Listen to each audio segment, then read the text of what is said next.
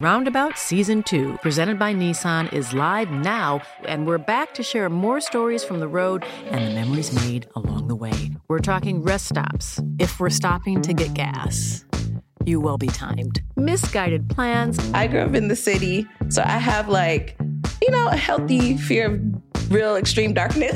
A lot of laughs. Y'all weird, but you were different. And so much more. Listen and subscribe wherever you get your podcasts. Many of us have those stubborn pounds that seem impossible to lose, no matter how good we eat or how hard we work out. My solution is PlushCare. PlushCare is a leading telehealth provider with doctors who are there for you day and night to partner with you in your weight loss journey. They can prescribe FDA-approved weight loss medications like Wegovy and Zepbound for those who qualify. Plus, they accept most insurance plans. To get started, visit plushcare.com/weightloss. That's plushcare.com/weightloss.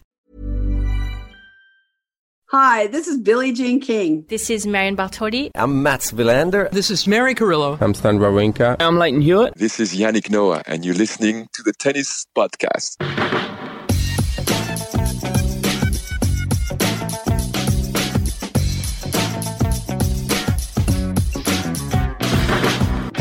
Well, folks, it's 11:30pm where you find me, Catherine Whitaker, in London. It's 12:30pm where you find Matt Roberts in Malaga. And it's also 11:30pm where you find David Law safely tucked up in bed in Solihull. And trust me, that is the best place for him right now. He'll be back on another podcast coming to you soon. But yeah, for once he took our advice, didn't he, Matt? So here we are. Here we are, those determined Aussies. We were having actual conversations about an early podcast recording today and what that might look like and how we might do it. But Alex de Minaur had other ideas. Yeah, tennis is so bizarre, isn't it? The difference between an 8pm recording and a midnight recording was just one little Alex de Minaur. Total feast or famine. And for the drama, obviously I love the drama. I'm glad the fight back happened, but obviously, well, mostly for your sleep's sake, Matt. An earlier recording would have had its benefits, wouldn't it? But look, there are upsides too, in that we got a really dramatic tie, we got another deciding doubles rubber, we got another last minute sub in of an unexpected singles player into the doubles lineup, except it turns out that Jiri Lehečka is no Otto Virtanen.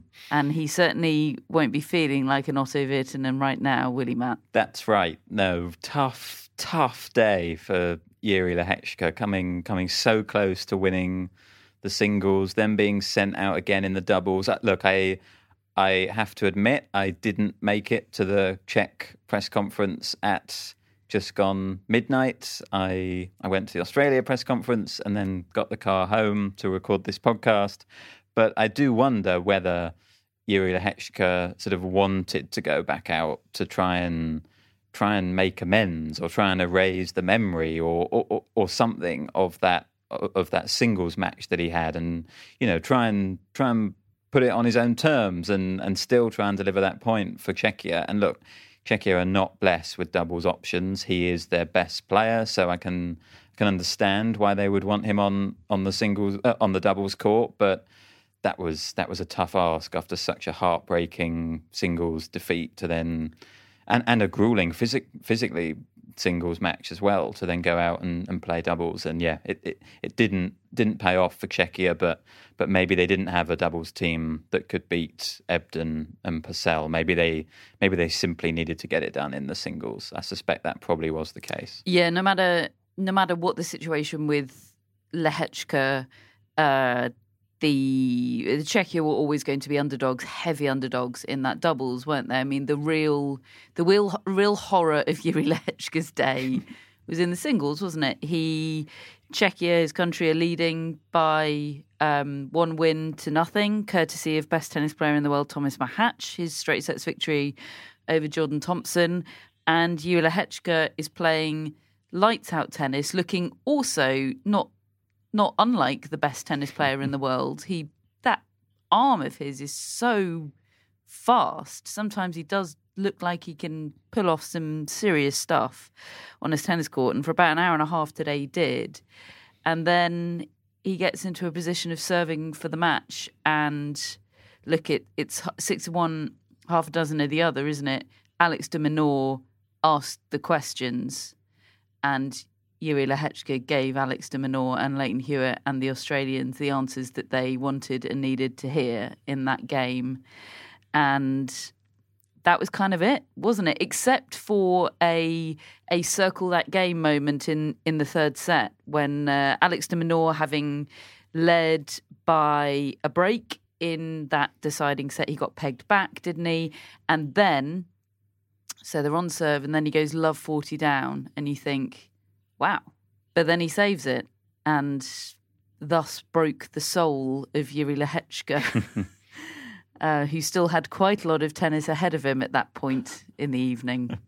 Yeah, and I think that's really important to highlight that game in the third set, because, you know, I think the headline of this is Jiri Lehecka's leading the match 6-4, 5-3, serving for it at 6-4, 5-4, and look, let's be honest, he got pretty tight. He gave Alex de Minaur a sniff, and de Minaur ran with it and did what he does. But you're right. He then had another chance in the third set. He had that love 40 on the de Minaur serve.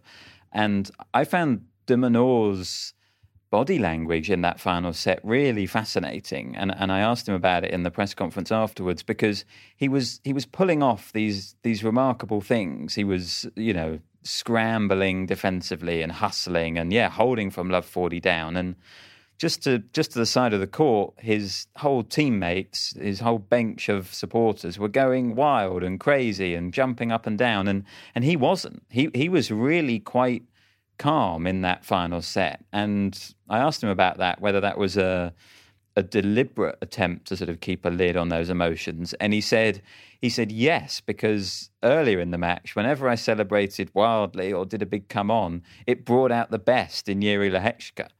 So he said that he sort of clocked that during the match, and he's shifted his own demeanour on court, which I thought was really interesting. And it helped him, because you got the sense that he was kind of right where he wanted to be. You know, he lives for those moments, Alex de Minaur, when the odds are stacked against him and his back's against the wall, and he's got the green and gold of Australia, and that's why he plays tennis. And he delivered in all of those big moments today. And you know, you can just tell how proud Leighton Hewitt is of him and the rest of the team. A sort of a classic Alex de Minaur performance, and kind of not even the most remarkable Alex de Minaur comeback that I've watched in the last few weeks. You know, having seen him beat Andy Murray a couple of times from a similar sort of position of it looking bleak and managing to turn it around. And he said that he thinks it's his reputation that kind of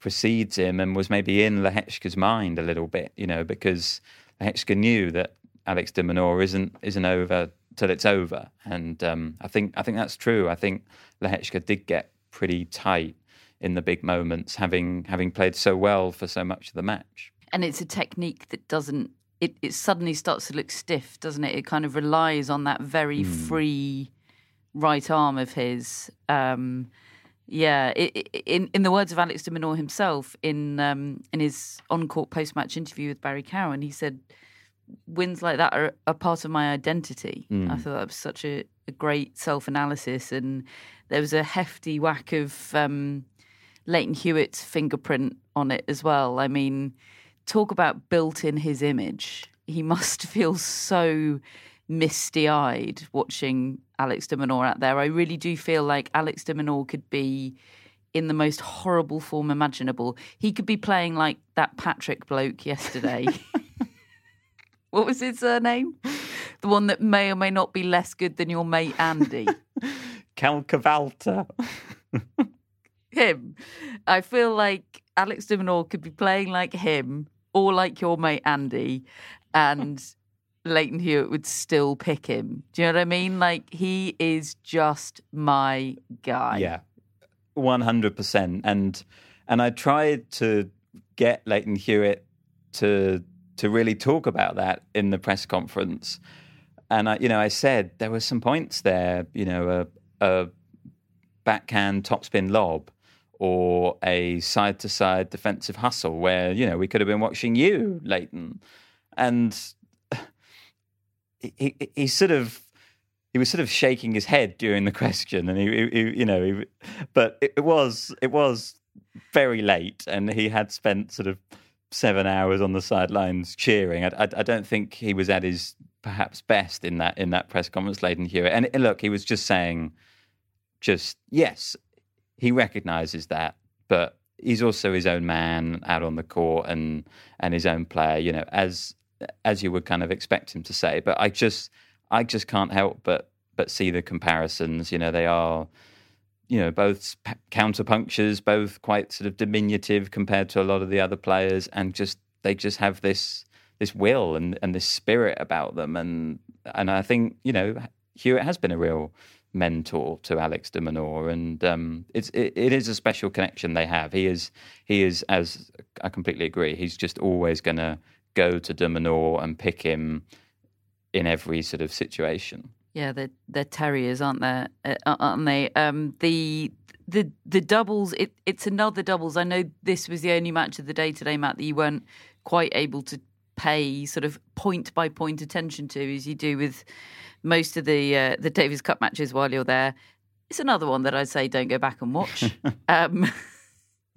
It was another really serve-dominated men's doubles match. I'm really starting to board your train of men's doubles just isn't it as a spectacle. Certainly not ones like this where it's just very one-sided. There's one team serving out of a tree. I think Ebden and Purcell dropped 7 points on serve all match. They were winning 80% of points on their first serve and 85% on their second serve. No break points faced. It felt less close to me than the scoreline, which was 6-4-7-5, I think, or 6-3-7-5. They were on paper the dominant team, and they were in practice the dominant team, which is why it must have just been so crushing for Lehechka to have been on the cusp of winning. It just felt like it went from they're just about to win to, oh my God, well, they've got no chance now in about 20 minutes. Yeah. And no chance, but also you knew it was kind of going to be slow and long because, as soon as Alex de Minaur won that second set in the singles, you sort of made him favourite for the third. Okay, it was a very close third set and he had to dig really deep, but he did win it. Then Lehechka comes out, he has to play a whole doubles match, but the Australians are favourite in it. Yeah, it was sort of inevitable, but sort of long at the same time. And I felt the final sort of nail in the coffin or dagger through the heart of Jiri Lehechka was the game that Ebden and Purcell broke in the second set to give them a chance to serve it out. I believe, as I looked up from my writing, I was looking at the screen, and I believe it was 2 passing shot winners that clipped the net cord to sort of help them get that break for the Australians. And I just thought, Jiri, it is not your day. All the tennis signs are telling us that it's just not your day. And as much as it must be absolutely miserable to be Jiri Lehechka right now, it might actually be more miserable to be Thomas Machac. I don't know. I guess it depends on your psychology. Like, is it worse to have done your bit, played out of your mind, and that is team competition, isn't it? But it must still feel like, for goodness sake, guys, like Novak Djokovic alongside Viktor Troitsky in the doubles. It's rough for him because he was so good, Matt. He is so good. I know we have this bit going, and look, of course he's not the best player in the world, but when you watch him, you do just think, how is he not ranked so much higher? I think he's currently somewhere in the 70s, and to me, skill set wise, he he's really seems like he should be in the top 20 for sure. He can do so many things with a tennis ball. He can create angles that don't really seem to exist, and he can mix up the height and the pace and the spins of his shots. He's one of those players who's got time on the ball. He never really seems to look too rushed. He can sense when a ball is short, and he latches onto it quickly and follows it into the net. He does so many things so well.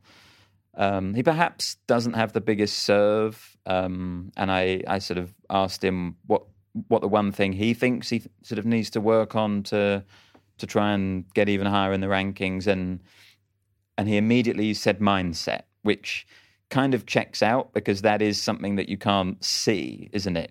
He passes the eye test completely, but clearly there has been something holding him back, and he mentioned this mindset, which he didn't sort of go into detail about what that was, but I think we did see the odd little bit of it today, perhaps, where he needed 2 attempts to serve it out, and I think perhaps in some big moments he slightly backed off, but generally I thought he was awesome today. I love watching him play, and he made life really difficult for Jordan Thompson, who had beaten Mahach earlier this year in Miami qualifying, and maybe that was part of the reason why he was sent out to play him. But matchup-wise, it just didn't look good for Thompson because he likes coming forward, he likes coming to the net, and Mahach was passing him, and he likes that target, and he just made life really awkward for Thompson. So I don't know whether maybe Leighton Hewitt considered using Popper in, who is a sort of big baseliner, and trying to match Mahach that way. But yeah, I felt like the matchup did play into Mahach's hands, and I thought he was brilliant.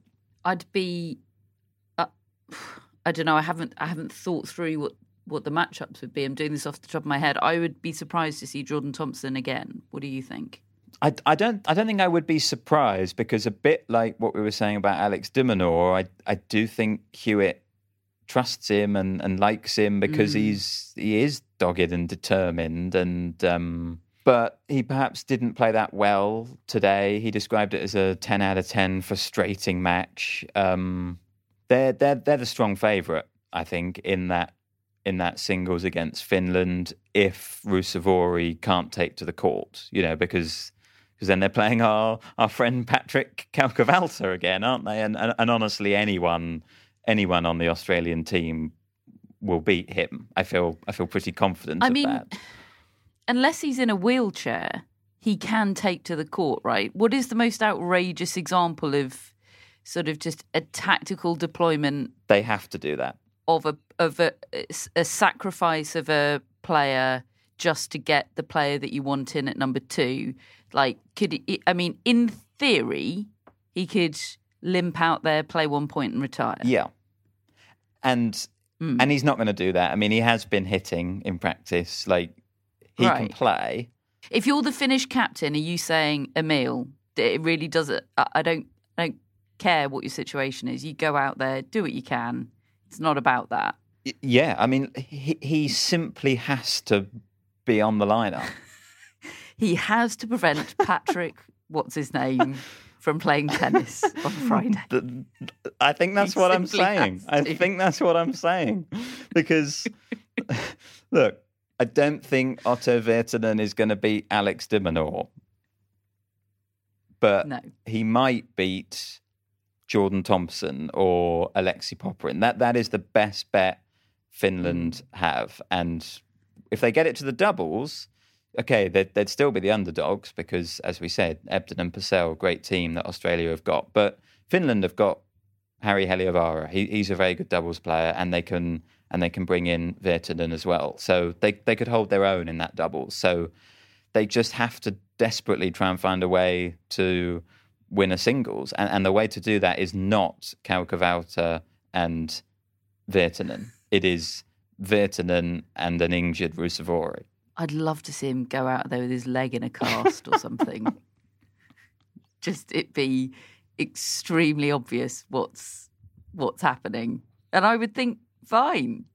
These are the rules. Do what you got to do. Think these are how the rules should be.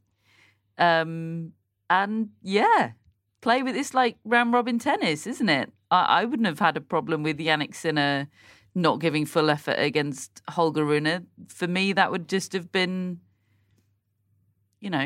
playing with the round robin hands that you're dealt. I'm sure there's some people that, in fact, I definitely know there are some people that would have had an issue with it. But yeah, Emil, if you're listening and you want to go out there with your leg, I don't even know what his injury is, but if you want to go out there with a full body cast, I support you.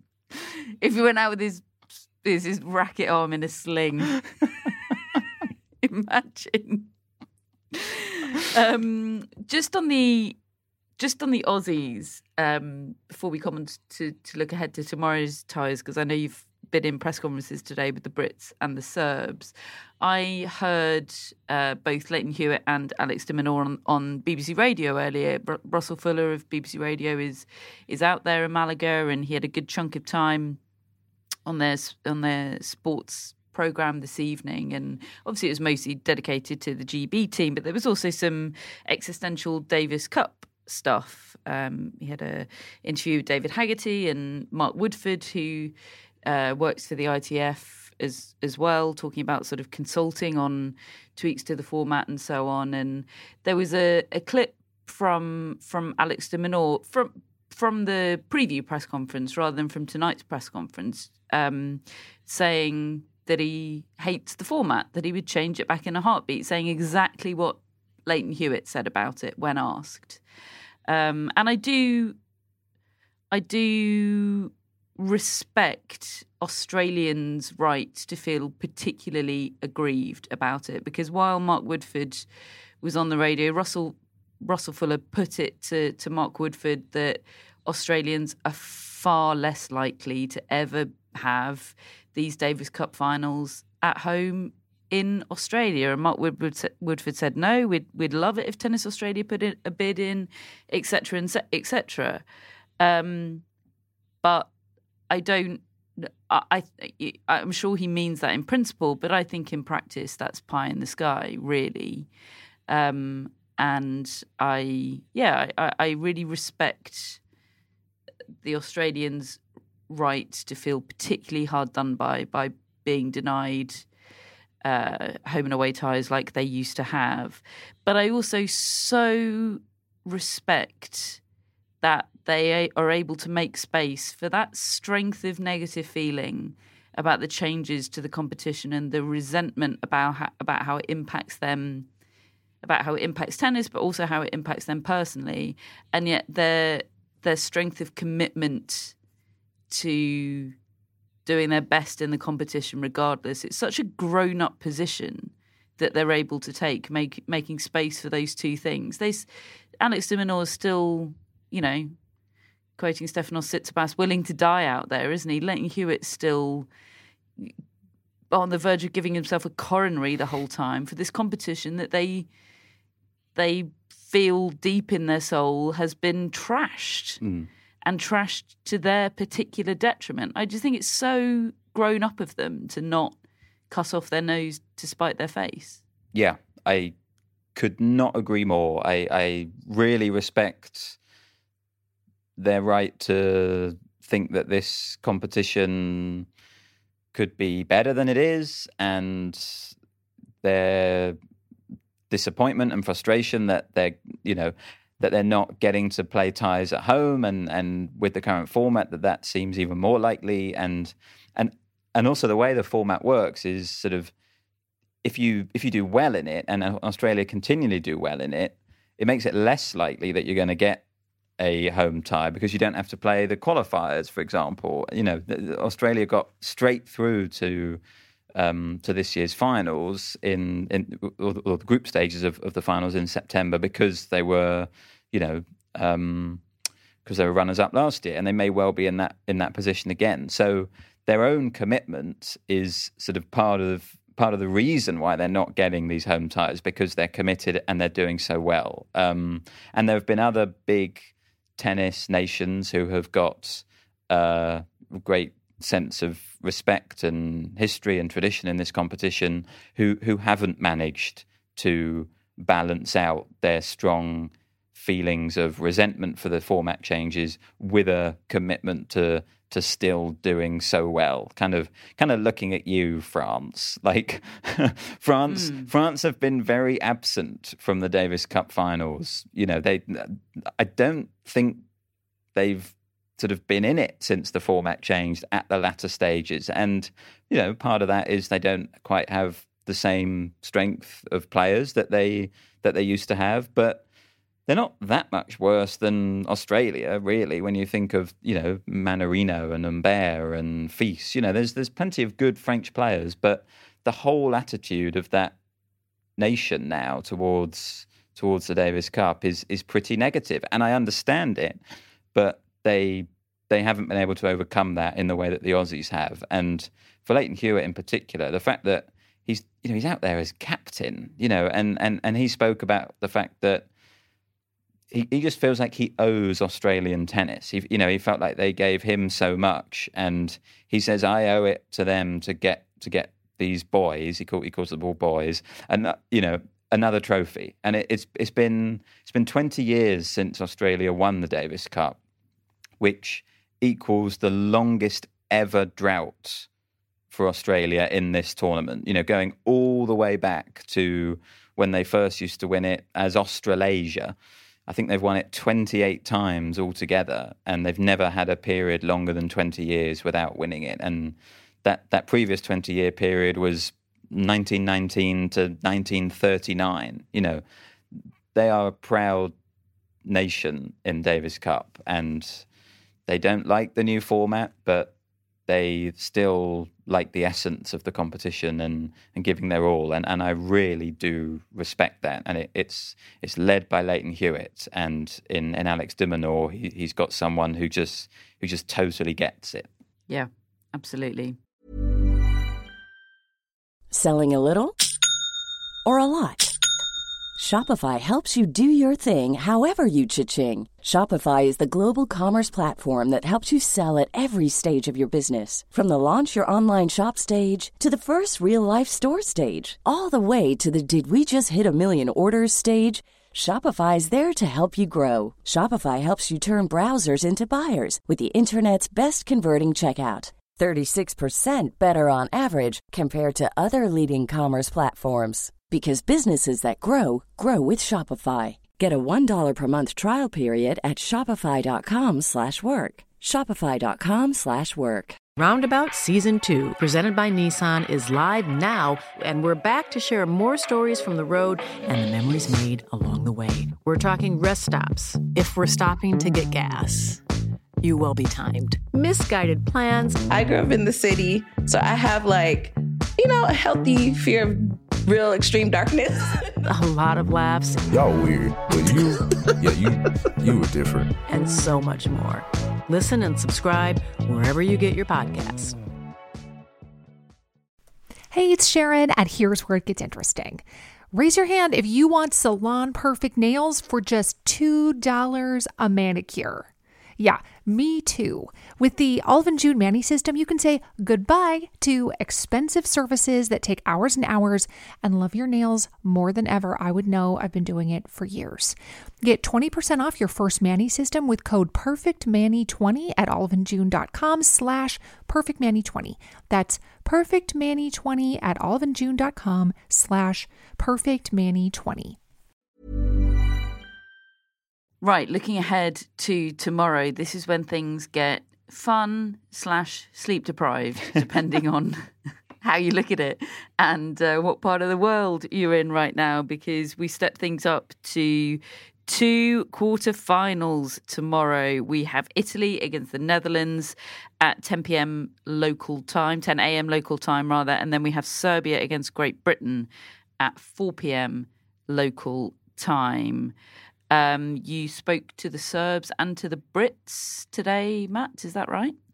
Yes, was in those press conferences. Quite interesting. Serbia made the point that it's been hard to find left-handed practice partners because GB is a very, very left-handed team. You know, you got Jack Draper, Cameron Norrie, and also Liam Brodie has come in, and he's also left-handed. So all of the singles players are left-handed. So Djokovic said, "Yeah, we've kind of been struggling to find hitting partners." But then Draper made the point that it's kind of tricky for the Brits as well because they're practicing with each other, and they need to be playing right-handers. They have brought a couple of juniors with them who are right-handed, and yeah, I just think Leon Smith sort of said kind of what we were talking about the other day, in that, sure, they are missing Andy Murray and they are missing Dan Evans, but in some respect, there have been some advantages to players not being available, in that it's very clear now what the task is for Britain. No one's wondering about who's playing. No one's wondering about what their position is in the team, wondering about what the possible doubles team might be. Okay, they've lost the element of surprise, but they're also able to just fully prepare for individually their own task at hand. I suppose Jack Draper doesn't quite know who he's going to be playing. There are some options there with Jero or Kecmanovic or Lajovic. If I had to predict, I think it would be Jero, but I'm not confident about that.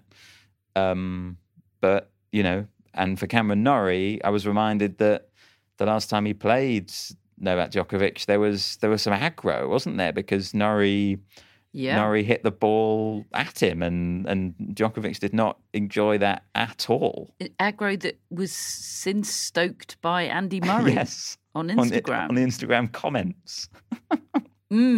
Delicious. Yeah. Fantastic. Yeah, right in the sweet spot. Do you think the loss of surprise is a factor at all? I mean, in terms of number one, doesn't matter. It's Novak Djokovic. Don't think he gives two hoots who he plays on whatever team. In terms of the number two position, being denied any element of surprise at all, especially given that Jack Draper is a lefty, and you know, I suppose generally speaking, that could be just a bit of an ace up the sleeve, couldn't it? You know, you've been practicing against righties, and boom, lefty. Yeah, I think it's a factor, but equally, I think it's good for Jack Draper to know well in advance that he's playing, and just get ready, just get in the mindset. You know, he knows he has to win that match. That is a must-win match for Jack Draper, because look, Cameron Norrie, even in the best form in the world, I'm not backing him to beat Novak Djokovic. Cameron Norrie out of form, I'm not backing to beat Novak Djokovic. Cameron Norrie out of form against Novak Djokovic in Davis Cup, who hasn't lost a completed match in this competition since 2009. He's won 20... Yeah, you might as well send Patrick out there. I mean, for real. He's won 20 matches in a row in this competition, Novak Djokovic. And that was a retirement. His last loss is a longer streak if you include completed matches. He's desperate to win it for Serbia. He's made that clear how much of a priority it is. The fact he's here just shows that it's a priority, you know, coming off the back of Turin. But I am desperate to see Novak Djokovic in a deciding doubles match. I really, really want to see that. Go on, Jack, just give us that. That's what I want. He's lost 4 of his last 5 Davis Cup doubles matches, Djokovic, and, you know, sort of with different partners, you know. Who do you think his preferred partner is? Because he will get to choose, right? Ultimately, what Novak Djokovic wants, he gets, and quite right too. It was highly amusing. His press conference. Yes, that's what I mean. It was the team press conference, and it went on for 20 minutes. And Novak Djokovic spoke for, I would say, 19 minutes and 50 seconds, and there was just 10 seconds of Viktor Troitsky in there, and he said, you know, when it comes to doubles, we don't have doubles specialists. We're singles guys, but we're all ready to play in the various combinations. And I was like, you mean you're ready to pick your partner? I think Kecmanovic, but I'm basing that purely on the fact that they entered Paris together a couple of weeks ago. And yes, forgot that. And played a match. Yeah, why that was a rogue move, wasn't it? Why would you do that unless I suppose Djokovic hadn't played in a few weeks. Maybe he just wanted some reps, some matches. But the fact he, picked a Serbian partner and he knows he's got this Davis Cup coming up, maybe that was a little hint. And the other reason I'm excited for this tie is because we're expecting a great crowd. I think, yesterday we had the amazing Finnish support. Today was fine. It wasn't electric, but there was a good number of supporters from each country there, particularly the Czechs, of course. But tomorrow, the word is that there's going to be 5,000 British fans in the arena. 3,000 have bought tickets through the LTA and are sort of coming over from Britain, supposedly.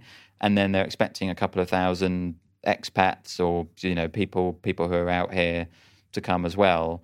And Djokovic hinted that they're expecting plenty of sort of Serbian support as well. And, I think when Djokovic is playing, we always see pockets of loud Serbian support, don't we? So I'm expecting that to be the case. So I think it could be pretty fiery, which is, absolutely what we want. Absolutely. That sounds fantastic. Italy against the Netherlands to start the day tomorrow. Yannick Sinner's going to play, I think. Unless you tell me otherwise. Yeah, no, I think so. I'd be surprised if he came here and then didn't play. Well, Elena Rabatkina says hi. Touché. But I really don't know who's gonna be their number two. I like our now. Who would you pick? I would pick Sonego. Okay. I like Arnaudi generally. I think he's a very good player on the rise. But he doesn't have a lot of experience. I like Musetti on clay, and I like Sonego in Davis Cup. Musetti's not been doing anything, has he? Musetti's been quite bad. Yeah, I think that would be a risk. I mean, maybe he will play. I would. He's certainly been practicing very hard. Musetti, he's sort of been practicing. Has he? Like he is going to play. I don't know. He doesn't strike me as a Davis Cup guy, but I could be wrong. Yeah, I think that's a big call for Valandri to get that one right. And the Netherlands, any possibility of any surprises there? No, I don't think so. I think that's going to be Van der Zandschulp and Griekspoor. And Griekspoor's at 1, yeah, isn't he? He's their number 1 now. So that's an interesting one, isn't it? Because I in my head, those two players are pretty even. Yeah. There's a lot of teams with a vast gap between 1 and 2 in this competition, and they don't have one extraordinary. They don't have a Novak Djokovic or a Yannick Sinner, but they've got 2 really solid top. I mean, Van der Zandschulp's dropped off a bit, but he's a US Open quarter-finalist, isn't he? They're both extremely solid top 30-ish. I think singles ranking 51 at the moment. That sounds Van der about right. Zandschulp, Yeah, but and decent doubles team as well. Yeah, it's less eye-catching than the Serbia GB tie, but it is interesting in its own way, that tie. Very, and exactly as you say, I think it's one of those ties where Italy are the favourites. They have one of the form players in the world, but if it goes to the doubles, it flips, and I think the Dutch become the favourites. So that's always interesting when that happens. So again, I'd like that to go to a deciding doubles. Basically, I just want deciding doubles always. But if it does go to the deciding doubles, we could be in for a very late day because they give themselves 6 hours to get that first session done but oh no, it feels unlikely that if it goes to the doubles that GB Serbia is going to be starting on time. Sleep well, David. We need you back tomorrow. Or maybe not. Maybe it'll be just me and Matt, and that'll be fun too. But 2 ties. I mean, David will be up watching it, won't he? He will. That's the thing. He won't be able to resist.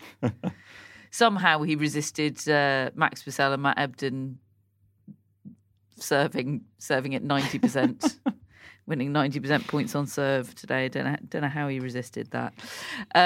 Right. Well, that's tomorrow. Any other business from today, Matt? Before we wrap things up. Just the point that Novak Djokovic was making about the format. He was asked by Simon Briggs, actually, about the current Davis Cup format and sort of just what he makes of it.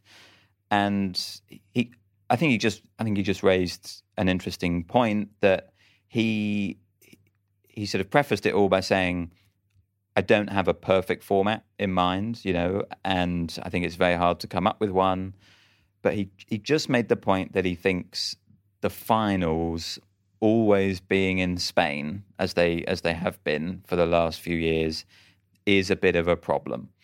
And the fact that so few nations are getting to play home ties, because of the group stage element. And I'm torn on that because I totally agree with him that it feels like the Davis Cup is a tournament, it's a global international tournament. It's a tournament that travels, and it does feel a bit wrong to me that we're constantly in Spain for the finals, especially when Spain are not even here.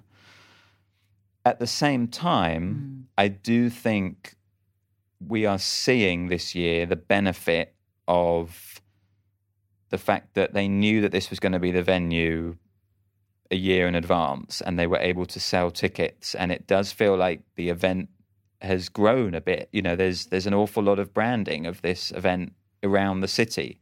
And I think the sort of continuity is quite helpful, and it lets people know that it's, a very legitimate competition that they might want to go to. And, the fact that we're seeing so many Brits travelling, and the fact that we've seen so many Finnish fans here, and I think we're expecting a decent number of Dutch fans, I think it's all helpful when you know what the venue is well in advance. And that was always a problem with the old format, maybe less so for the final, because it was the final, they could sell it out. But we do look back at the old Davis Cup through rose-tinted glasses, that there were amazing atmospheres. There absolutely were, and it was sort of better than anything that the new format has given us, for sure.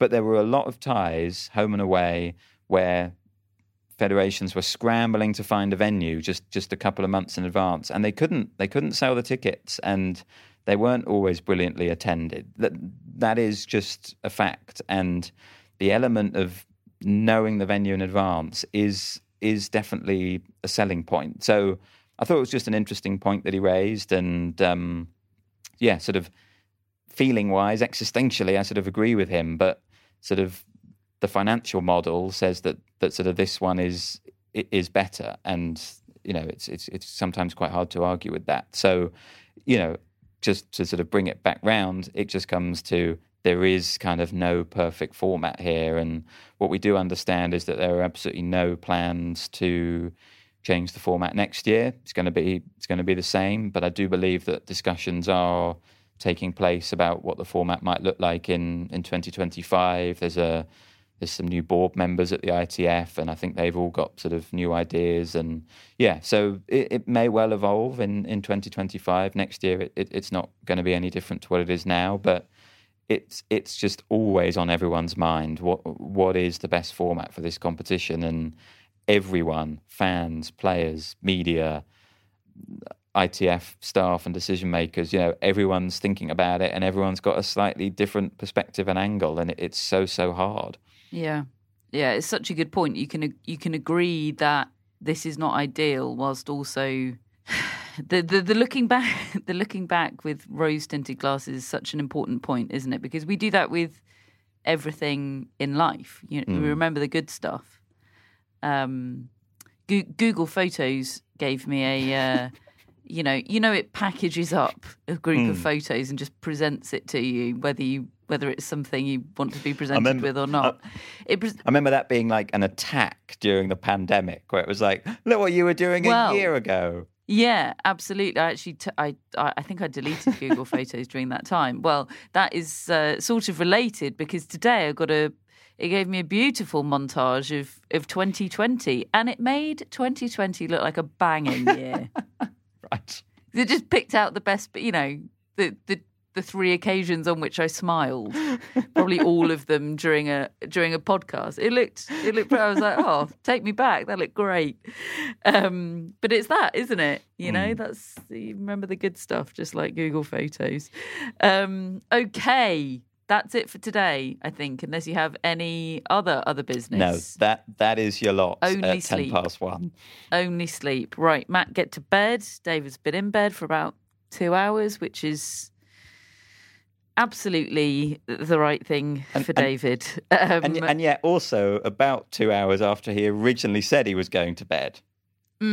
That is what annoys me. That's he says, I'm gonna get an early night tonight, and I punch the air and I say, brilliant, David, yes. And then at about 9:30 he starts talking about going to bed, and I'm like, yeah, this is good, yeah, great. And then at 11 p.m. he's still sending random messages about unimportant stuff. Non-time sensitive stuff. Anyway, what an enigma. We love you, David. We love you, David. I hope you're deeply asleep. We'll be back tomorrow with another podcast wrapping up those 2 really exciting looking ties. I was going to say hoping to have had 2 decisive double rubbers, but I don't know. That doesn't mean good things for your sleep, does it, Matt? Anyway, we'll see what the day holds. We, of course, have our mascots. I've got Xenia. Xenia, we were denied the opportunity to throw a Hail Mary this week and choose Finland. So we've got, I think, Italy, but don't feel great about that. Matt's got Darwin. No. Yeah. Yes, you do have Darwin. Yeah. I thought you did a face at me there, like, no, I don't. Maybe it was a face of my prediction isn't going to come off. Well, Finland. Hey, we made it. Oh, you've got Finland. You're the reason I couldn't have Finland. Yeah. David's got Maisie and Australia. No, Matthew in the newsletter went for Australia. I don't actually know who David went for in the end. Let me check. Was it Czechia? No, he wouldn't have gone for the Czechs. Dun, da, da. I'm now scrolling, trying to find our own newsletter. Great radio, in my, it's great. In my inbox. I'll do a plug for the newsletter while you're doing that. Do subscribe to the newsletter, folks. We don't usually disclose what's in there like we are doing here. David wouldn't let this happen on his watch. So it's a tease, David. It's a tease. I've had so many emails from people about the Davis Cup. David went for Serbia. Oh, did he now? Yeah. So obvious, isn't he? Okay. Right, we'll do subscribe to the newsletter. Billie Jean is sponsored by the birthday girl. Billie Jean King is 80 years young today. Happy birthday, Billie Jean King. Happy And birthday. of course she played tennis on her birthday, and that makes us all so happy. Flashing those forehands, I saw. Flashing them, absolutely. Happy birthday, Billie Jean. We have our top folks and executive producers, Jamie, Hannah and Drew. Hello to you and thank you. And we will save shout-outs for when David is here, because a name connected only with somebody obscure from the 90s will come up. And then where would we be without David Law? So shout-outs will be back when David's back and when we're all together, which will maybe be tomorrow, but will certainly be very soon. We will be back, some combination of us, definitely involving Matt Roberts because he's holding this thing together. We'll be back tomorrow with another Davis Cup Daily show. Thanks for listening. We'll speak to you then.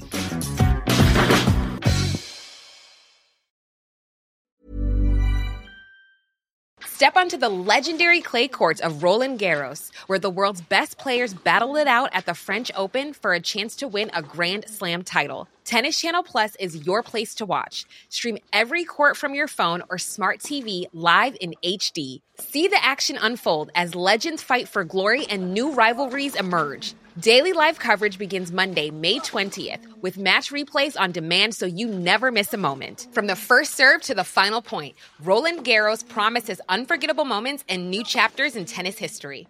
Stream now with Tennis Channel Plus to be there when it happens. Roundabout Season 2, presented by Nissan, is live now, and we're back to share more stories from the road and the memories made along the way. We're talking rest stops, if we're stopping to get gas. You will be timed. Misguided plans. I grew up in the city, so I have a healthy fear of real extreme darkness. A lot of laughs. Y'all weird, but you were different. And so much more. Listen and subscribe wherever you get your podcasts.